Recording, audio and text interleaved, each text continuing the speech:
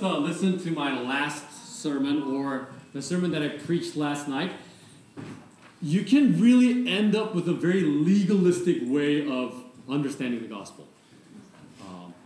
And it can be very dangerous.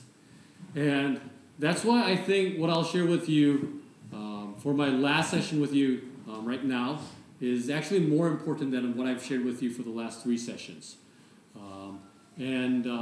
I'm combining the title of the third sermon, which is The Mother of All Sin, and the last, which is by We Are Who We Behold. We Are Who We Behold. So we're combining that, and I promise you I'm not going to go that long. And if you have any questions, jot them down, and I'm willing to interact with you when I'm done. So it's actually 2:45 right now. I'll aim for 3:20. Can't promise you, but I'll aim for that. So if you have any questions, jot them down, and we'll have a time to interact. So, in our last session, we talked about what character is. Character is the thoughts and feelings combined, and we determine whether it's a good character or not so good character by 2 things: the power of will and the power of self-control. Now, it's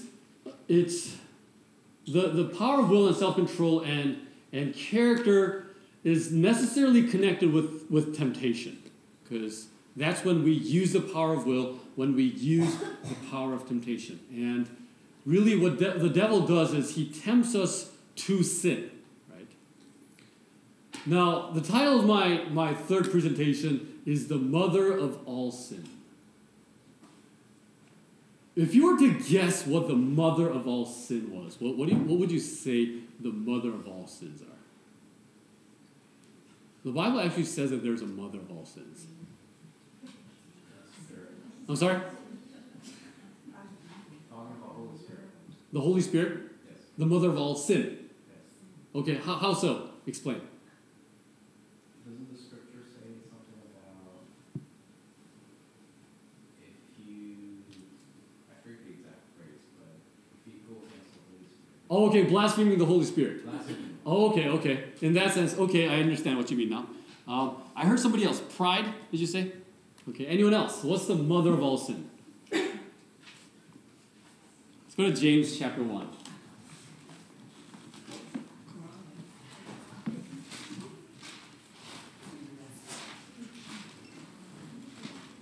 James chapter 1 and verse 15. We'll start from verse 13. James chapter 1, verse 13. It says here, let nobody say... Oh, you're still looking, I'm sorry. James chapter 1 and verse 13. It says here, let nobody say when he is tempted that I am tempted by God. For God cannot be tempted by evil, nor does he himself tempt anyone. But each one is tempted when he is drawn away by his own desires and enticed. Verse 15, then when desire has conceived or has given birth, it gives birth to what? To sin. And sin, when it is full grown, it brings forth what? It brings forth death. So according to James 1:15, what is the mother of all sin? Desire. It's desire. So it's like a root and a plant. So there's this plant, and the root of that plant is desire. The word desire is very often translated in the New Testament as lust. Okay. In other chapters, it's translated as lust. So we can think of individual sins in our lives and say, okay, I have this sin, let's take care of this sin. Oh, that sin, let me take care of that sin. And then you realize you have that sin. Oh, let me go and take care of that sin. But James says, yes, in a sense, we should surrender our sins to God and sacrifice our sins to God, But even more important than that, we have to look at the root of the problem. We have to look at who the mother of all sins is and tackle the root problem, which is desire or lust. So what is desire or what is lust? Let's go to 1 John chapter 2. And 1 John chapter 2, verse 15 and 16.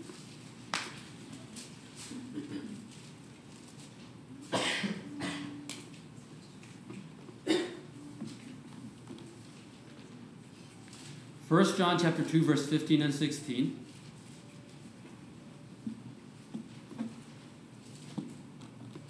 It says here, "Do not love the world or the things in the world.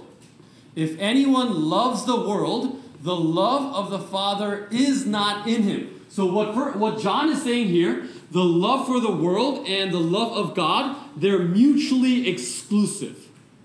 You can have only one. You can't have one and the other. You either love God or either you love the world. So what is the love of the world? Verse 16. "For all that is in the world." He doesn't say most of the things. This is what the world looks like in the biblical sense. It's three things. First of all, it's the lust or the desire of the flesh.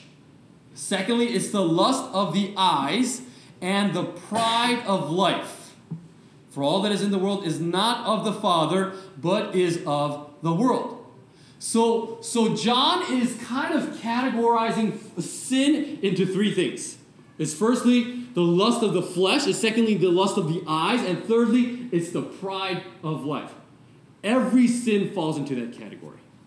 Every temptation falls into those three categories. Let's look at the first temptation that ever happened. Let's go to Genesis chapter 3. Genesis chapter 3.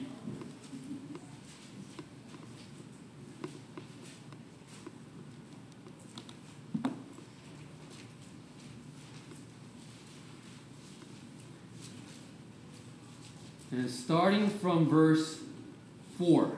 Genesis chapter 3, verse 4. This is the first temptation that humanity has ever experienced. It says, "Then the serpent said to the woman," to Eve, "You will not surely die. For God knows that in the day you eat of it, your eyes will be opened, and you will be like God, knowing good and evil." Verse 6.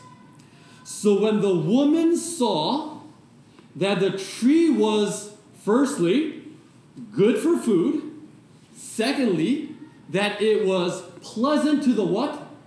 To the eyes, and a tree desirable to make one what? Wise, she took of its fruit and ate. She also gave to her husband with her, and he ate." So as Eve was being tempted, she was being tempted on three fronts. First of all, it looked good. It looked as a fruit that was good for food. It looked yummy. Never seen a food that looked so good. It was a temptation against the lust or the desire of the flesh. Secondly, it says that it looked good in the eyes. What does it say? Verse 6, it says that it was pleasant to the eyes. And thirdly, it looked like it could make you wise. And what did Satan say about being wise? He said that you can be so wise to the point of being like God. The pride of life. Satan's saying, you could be like God. Look how delicious this is. Yummy. Look how beautiful this is. Lust of the flesh, lust of the eyes, and the pride of life. Let's go to the temptation of Jesus. Matthew chapter 3. We'll look at the temptation of Jesus and we'll really try to understand what those three things are. Matthew chapter 3.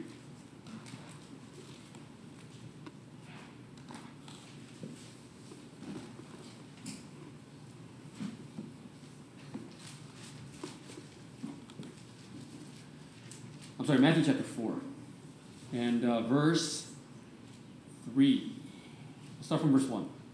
It says, "Then Jesus was led up by the Spirit into the wilderness to be tempted by the devil. You see the same pattern with the Israelites. The Israelites came out of the water, the Red Sea. They enter into the wilderness. And Exodus chapter 15 says that God was tempting them, or God was testing them in the wilderness.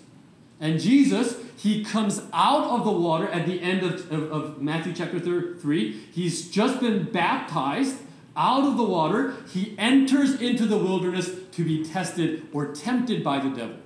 Right?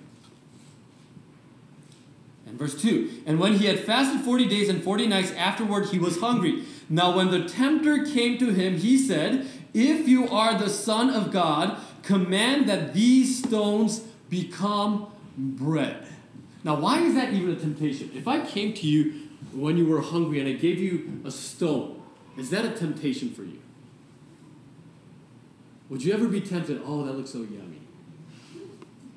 That's not a temptation for us.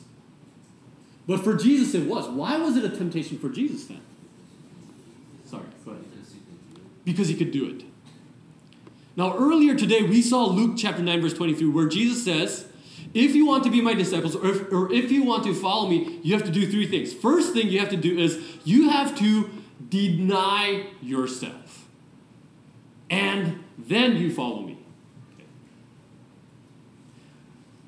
And when I was talking about that verse, I told you that Jesus never commands us to do something that he did not do for himself. Right? And if Jesus were to say, deny yourself and follow me, does that mean that Jesus also denied himself? Did Jesus have to deny himself? Why? Jesus was kind. He was good. There was no sinful desire in his heart. Why did Jesus have to deny himself?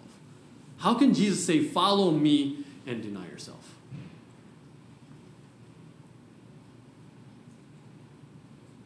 Anyone? How does Jesus deny himself? He denied his supernatural abilities. He denied his supernatural abilities. Like you said and like he said, Jesus could have changed that bread, that stone into bread in an instant, just by the thought of it. He didn't even have to utter a word. Just by thinking it, he can make it into bread. When he looks at that stone, he can smell that smell of bread that's coming out of the oven, so to speak.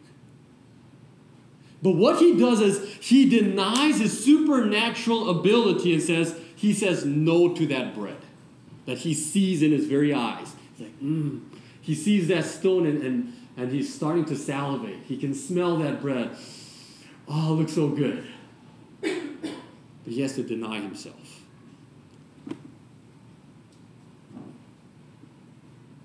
Now, if you think about the baptism of Jesus,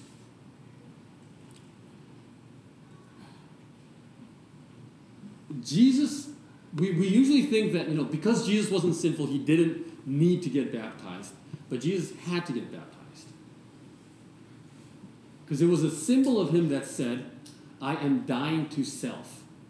I am dying to what I can do. And I'm dying to my own desires. And instead of following my own desires, what I'm going to do is I'm going to follow whatever my Father tells me to do. That's denying himself. If you look in John chapter 5, verse 19, it says, I do whatever the Father tells me to do. If you're ever in a restaurant and overhear a 30-year-old person tell his friend, when a friend asks, hey, do you want to go somewhere? And the friend says, you know what? Let me talk with my dad. Whatever my dad tells me to do, I'll do it. You'll probably think that person's it's a weird person. That's a problematic person. But that's what Jesus was like. In everything that he did, instead of relying on his own feelings or what he wanted to do or whatever it was, his first thing that he did was, Father, what do you want me to do? So in getting baptized, what Jesus was saying was, instead of using my own strength, I'm going to completely rely on the strength of my Father. Instead of making this stone into bread and using my ability to fulfill the lust of my flesh, I'm going to rely on the strength of God and believe that He can provide for me. I'm going to seek first the kingdom of God and His righteousness, and I will believe that He will add all things to me. And Jesus denied Himself against the lust of the flesh. Let's go to the next temptation. Matthew chapter 4 and verse 5. It says, "Then the devil took him up into the holy city, set him on the pinnacle of the temple, and said to him, 'If you are the Son of God, throw yourself down, for it is written, He shall give His angels charge over you, and in their hands they shall bear you up, lest you dash your foot against a stone.'" The devil says, if you jump down from here, guess what? You're so special that God's going to send you angels. What's he appealing to? He's appealing to the pride of life. You're special enough. You're important enough. You're righteous enough. Of course God's going to do that. And if Jesus were to do that, if Jesus were to jump, I have no doubt in my mind that God would have sent angels and have protected him. And Jesus would be like, oh, look how great I am. He could have done that. But he fights against the temptation of the pride of life and says, instead of lifting myself up and showing myself off to be the most righteous, the most powerful, guess what? I'm not going to do that. I'm going to deny myself. Thirdly, what does the devil do? Verse 8. "And the devil took him up on an exceedingly high mountain, and what does he do? He showed him all the kingdoms of the world and their glory." The lust of the eyes. He shows him everything. How glorious the world was, and he says, I'll give this all to you. So what is lust? That is the sin, that is the mother of all sin.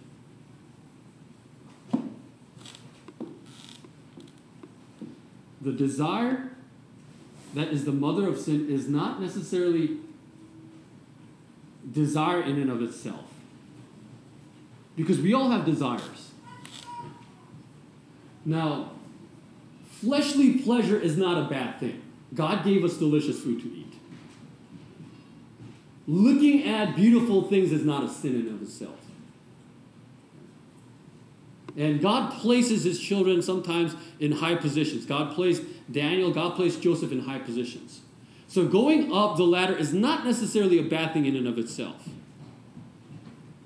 But when it actually becomes a problem is when you start desiring something against the will of God or against the word of God, that's when desire starts becoming a problem.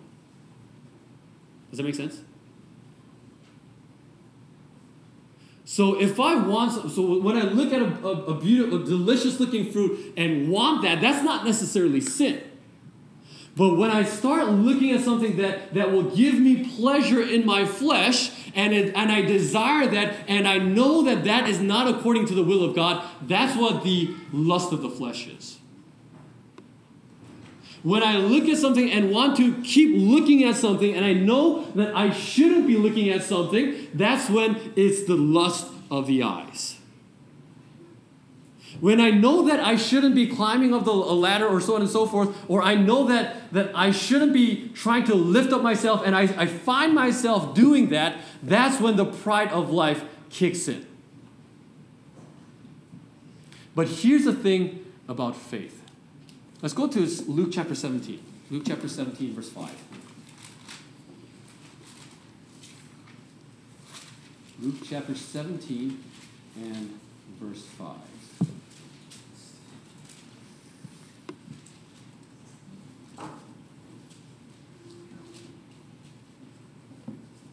Luke 17, verse 5, here it says, "And the apostles said to the Lord, 'Increase our faith.'" And that's what we all need. In order to be like Christ, we can't do that without faith. We can't be saved without faith. Jesus says, without me, you can do nothing. So the disciples come to Jesus, they've seen the great faith that Jesus has, and they're saying, Jesus, we want to have faith like you. Please increase our faith for us. And this is the answer that Jesus gives, starting in verse 7. Jesus gives an example. And which of you, having a servant plowing or tending sheep, will say to him when he comes in from the field, 'Come at once and sit down to eat'? But will he not rather say to him, 'Prepare something for my supper and gird yourself and serve me till I have eaten and drunk, and afterward you will eat and drink'? Does he thank that servant because he did the things that were commanded him? I don't think so. So likewise you, when you have done all those things which you are commanded, say, 'We are unprofitable servants. We have done what was our duty to do.'" This is a very weird example that Jesus gives to the request, increase our faith. So imagine you're a servant, you've been working hard all day, you come back home, and the master expects you to serve on the table, to wash his feet and to serve on the table, and after that, you're wanting to rest, but then he gives you more work to do, but at the end of the day, you receive no appreciation. And how is that servant feeling? The servant's feeling, we just did what we need to do. And Jesus says, that's the way we increase our faith. The spirit of prophecy talks about righteousness by faith in this way. What is righteousness by faith? She says, it is the work of God in laying the glory of man in the dust. In the work of God, laying the glory of man in the dust. The servant that you see here, he doesn't feel he doesn't feel like he doesn't feel entitled to what he's receiving. When God is blessing him, he's not saying, "Oh, this is something that I deserve." He's just feeling like, if God gives me, thank you, but if I don't receive anything, I'll just do my duty. He laid the glory of man in the dust. Whatever the master desires me to do, I'll do. There are two people in the Bible that Jesus said, this person has great faith. Let's go to Matthew chapter 8.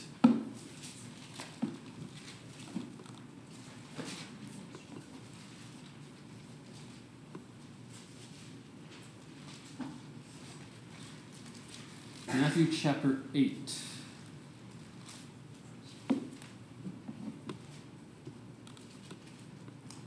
And verse 5. Now when Jesus had entered Capernaum, a centurion came to him, pleading with him, saying, "Lord, my servant is lying at home, paralyzed, dreadfully tormented." And Jesus said to him, "I will come and heal him."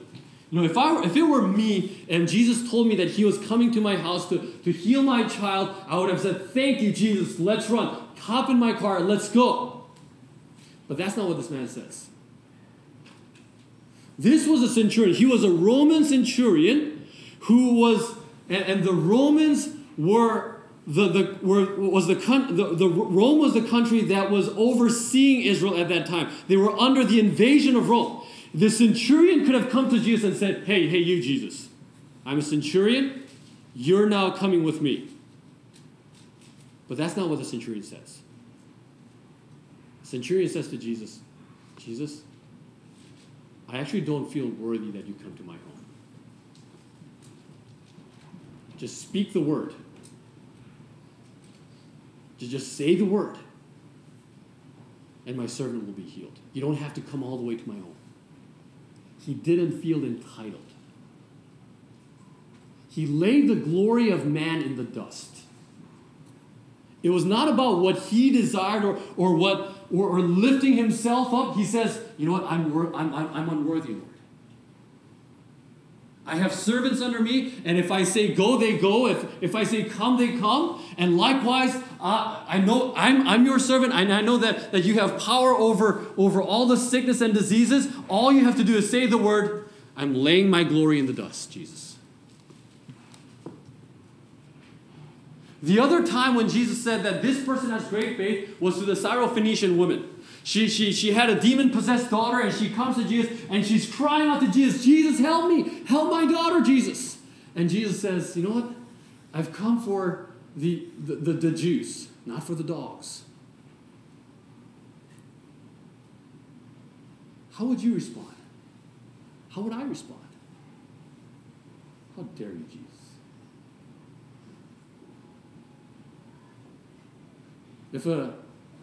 I think most of us are Korean here. If a Japanese pastor came in and said, you know what, I'm not here for the Korean dogs here. I've come here to serve the master Japanese race. That would be quite offensive. But this woman doesn't take offense at what Jesus says. And she says to Jesus, Jesus, even the dogs eat the crumbs that fall off the table. She didn't feel entitled of the blessing that Jesus was going to give to her. She doesn't say, how dare you, Jesus? No. She doesn't do that. That's Jesus. I know I'm nothing. If you compare me to a dog, that's fine, Jesus. And the Bible says Jesus was amazed at her faith. Whoa. This woman has great faith. It says the same thing to the centurion. This guy has great faith. That's the only two times that you see Jesus saying that this person has great faith. What they did is they laid the glory of man in the dust. And they said, Jesus, I'm not worthy. Whether you bless me or not, I'm not worthy to receive your blessing. But if you do, I'll be so grateful. It's not about what I desire in my life. Whatever you desire in my life, let that be the desire of my heart. Let's go to Romans chapter 1. And we'll just look at 3 more passages and we'll wrap up soon. Romans chapter 1.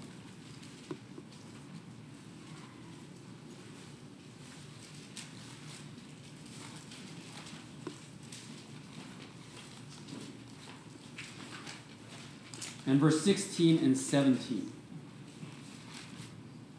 So what is the power that actually transforms us? Romans chapter 1 and verse 16. Romans 1:16, it says, for I am not ashamed of the gospel of Christ, for it has the power of God to salvation. Did I read that right or no? No, I did it wrong. For I am not ashamed of the gospel of Christ, for it is related to the power of God. Yes or no? No. He says the gospel of Christ is the power of God to salvation for everyone who believes, for the Jew first and also for the Greek. For in it the righteousness of God is revealed from faith to faith, as it is written, the just shall live by faith. And the live is the continual tense. It's the present tense. It's not just that we're just justified by faith. Our sanctification happens by faith and faith alone. And if we are glorified and if we are blessed enough to enter into heaven, it's not because there's any merit that we can present to God and say, look how good I've been. No, we lay the glory of man in the dust and we say, we're just grateful for your salvation. So salvation is by faith from beginning to present to end. It's all by faith. Although we've been talking about development of character, the development of character does not give you merit to enter into salvation, into heaven. It's not about merits at all. All the glory goes to God. Because if you are able to develop character by the grace of God, all the merit goes to God and all the glory goes to God because it comes from the power of God. And what is the power of God? The power of God is His gospel. It says the gospel of Christ is the power of God. It's the power of God that transforms our life. So what is that gospel? Let's go to 1 Corinthians chapter 1. 1 Corinthians chapter 1.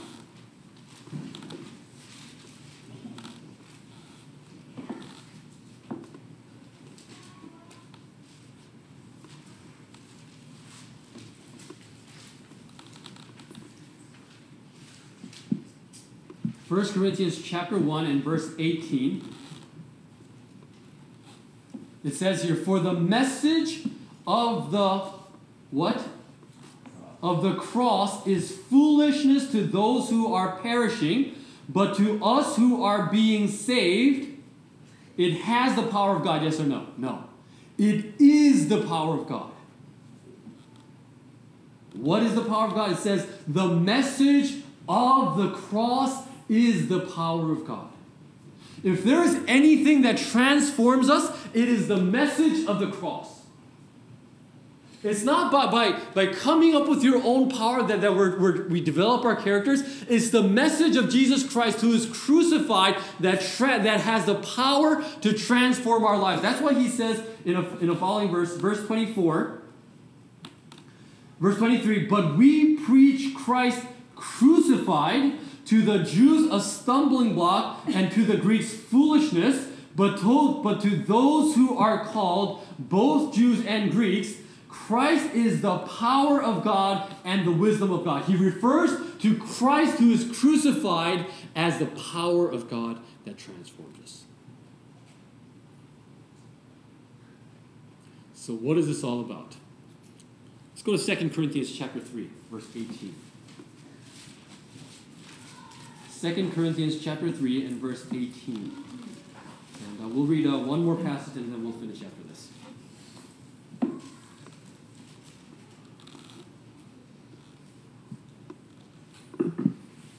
2 Corinthians chapter 3, verse 18, it says, but we all, with unveiled face, beholding as a mirror the glory of the Lord. Last night we talked about glory, and what does glory equate to in most of Scripture? The glory equates to character of God. But we all, with unveiled face, beholding as in a mirror the glory or the character of the Lord, as we behold, what happens? We are being transformed into the same image from glory to glory. From a character that is Christ-like to even a greater resemblance of character of Christ, just as by the Spirit of the Lord.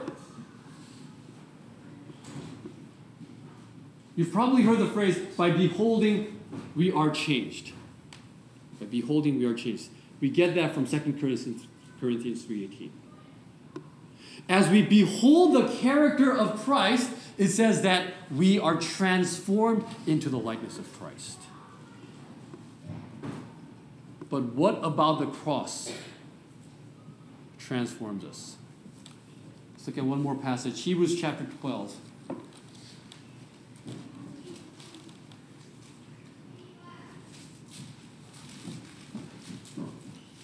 Hebrews chapter 12 and verse 3 and 4. We'll start from verse 2. How do we look to Jesus? How do we behold Jesus? It says, by beholding we're changed. Then how do we behold Jesus? Or what do we behold of Jesus? Hebrews chapter 12, verse 2. It says, looking unto Jesus, Hebrews 12:2, looking unto Jesus, the author and finisher of our faith, who for the joy that was set before him endured the cross, despising the shame, and has sat down at the right hand of the throne of God. For consider him who endured such hostility from sinners against himself, lest you become weary and discouraged in your souls. Now Paul here in Hebrews chapter 12, verse 2 and 3, he equates looking at Jesus as considering Jesus who suffered for our sake. That's what looking at Jesus is.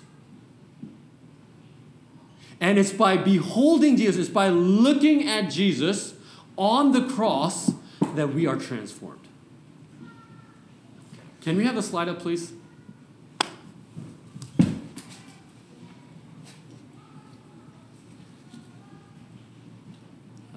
don't think that's it.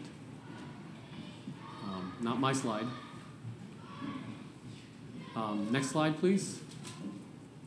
Next slide. Next. Here we go. Desire of Ages, page 83, it says, it would be well for us to spend a thoughtful hour each day in contemplation of the love of Christ. We should take it point by point and let the imagination grasp each scene, especially the closing ones.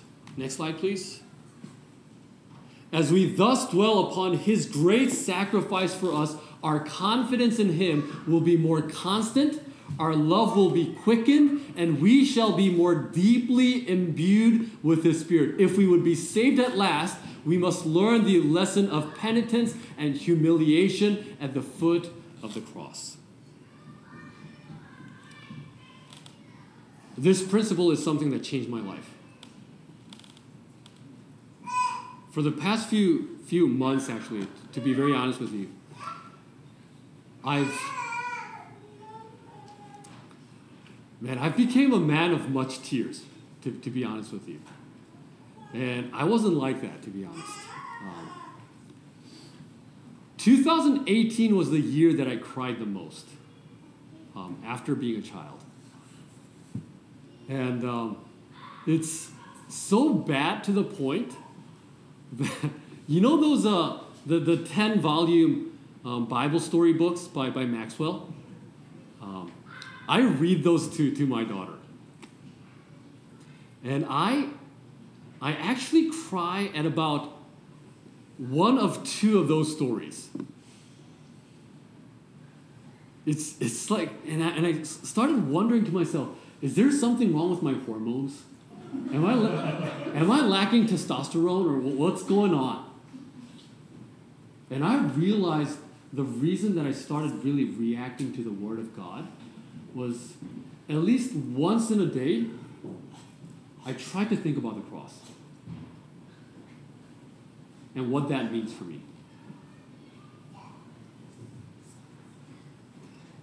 And whether it be the first thing in the morning or the last thing that I do at night, I try to think of the cross of Jesus Christ every single day. And as I've been doing that, that practice has really softened me to the Spirit of God. And it might be a really random story in the Bible. It's not like, and I'm not reading the story of the crucifixion of Jesus. It might be a really random healing story of Jesus. And I kid you not, like, I can't read for like 15 seconds because I'm about to burst out in tears. And my daughter's looking at me, what's going on? Like, this isn't really that sad. What's going on there?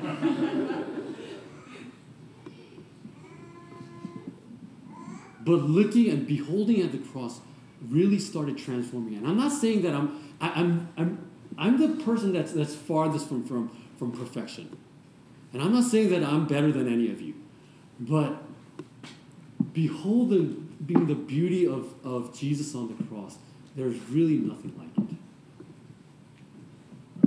If there's anything that you take from this weekend, make it this. Put the cross of Jesus in the forefront of your minds.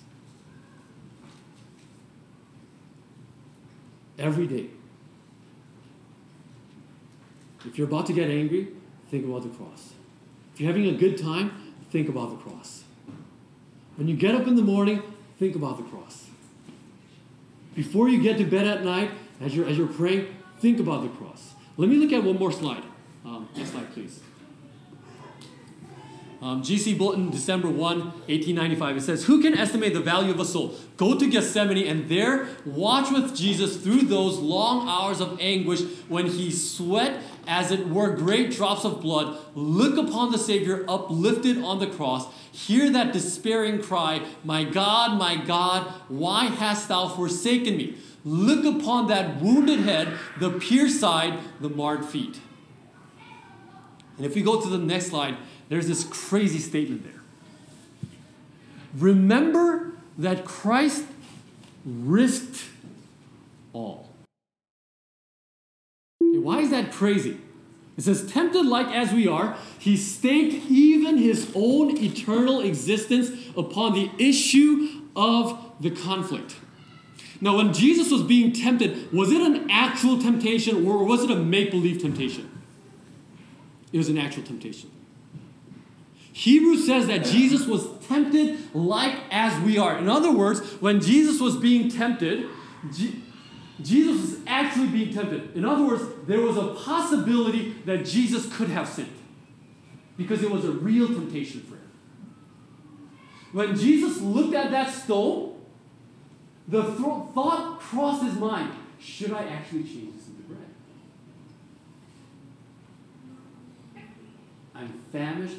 I haven't eaten anything the last 40 days, and this looks really tasty. In an instant, I can change this into bread. It was a real temptation. But the Bible is very clear that the wages of sin is what? Is death. That means if Jesus had decided that he would commit sin, the Father was obligated to kill his Son, Jesus Christ, an eternal death. When Jesus decided that he was coming to this earth, he was risking his eternal existence. And it was not like he would have just one temptation and it would be it. Throughout his entire life, Satan and his angels are bombarding Jesus with temptation after temptation after temptation. And Jesus knew that beforehand. Before coming into this world, he knew that he's jumping into a battlefield where missiles and bullets of temptation are going to be faced towards him. And Jesus says, I'll take that risk. There's a possibility that I might sin. There's a possibility that I might sin and die eternally, but I'll take that risk. But the risk is greater than that. Because Hebrews 1 and Colossians 1 says everything is held or consists in Jesus. That's why the book continues and says, heaven itself was imperiled for our redemption. At the foot of the cross, remembering that for one sinner, Jesus would have yielded up his life, we may estimate the value of a soul. If Jesus were to commit sin and die an eternal death, the entire world would have been in danger. Because in Jesus, everything consists.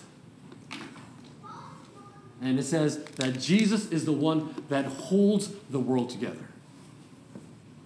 I'm holding these markers together, and if somebody were to destroy my hands, what happens to these markers?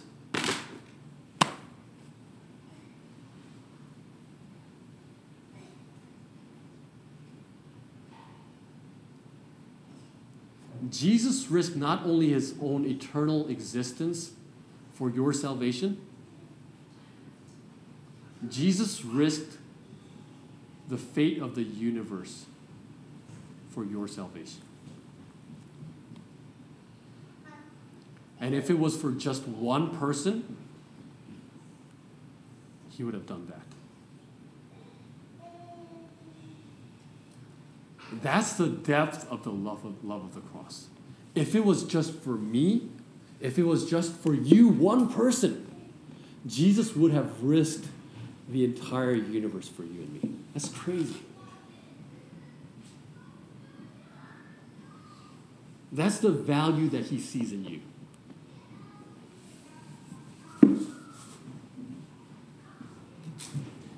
What's the value of this water bottle?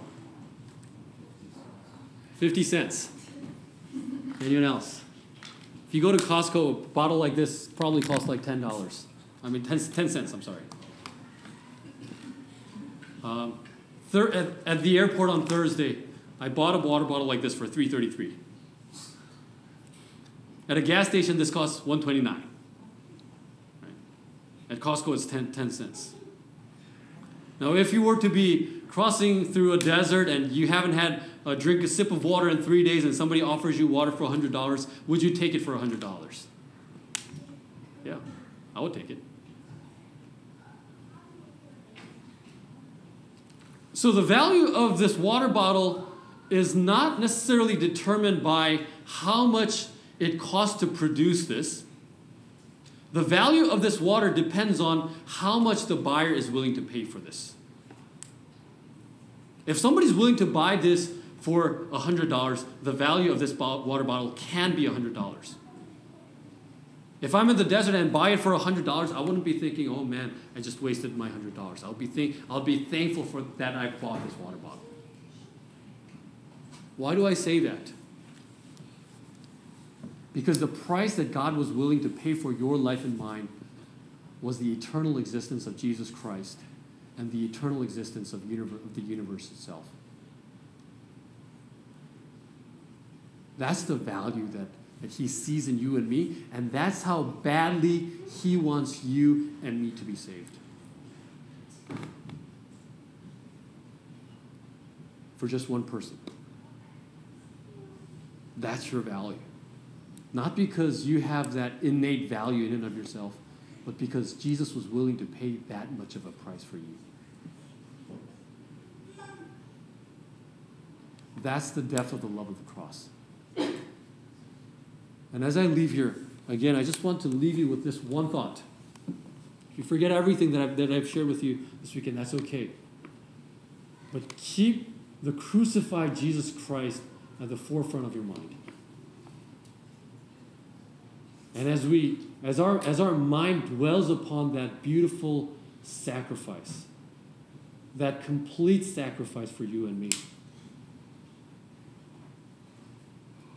that crucified Jesus Christ is the one who will transform your heart. He's the one that will recreate your heart, that your life will be a reflection of the character of Christ. There's nothing that we do in and of ourselves. There's nothing that we can claim and call it a merit and say, this is how great I am. No. It's the crucified Christ that transforms you and me. Keep the cross at the forefront of your minds every day. If you fall, it's okay.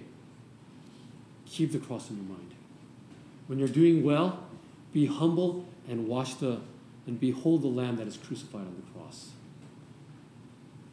And day by day, as we do that, and as we crucify ourselves with Christ, and as we are crucified to the world with Christ on a daily basis, we will see ourselves growing day by day.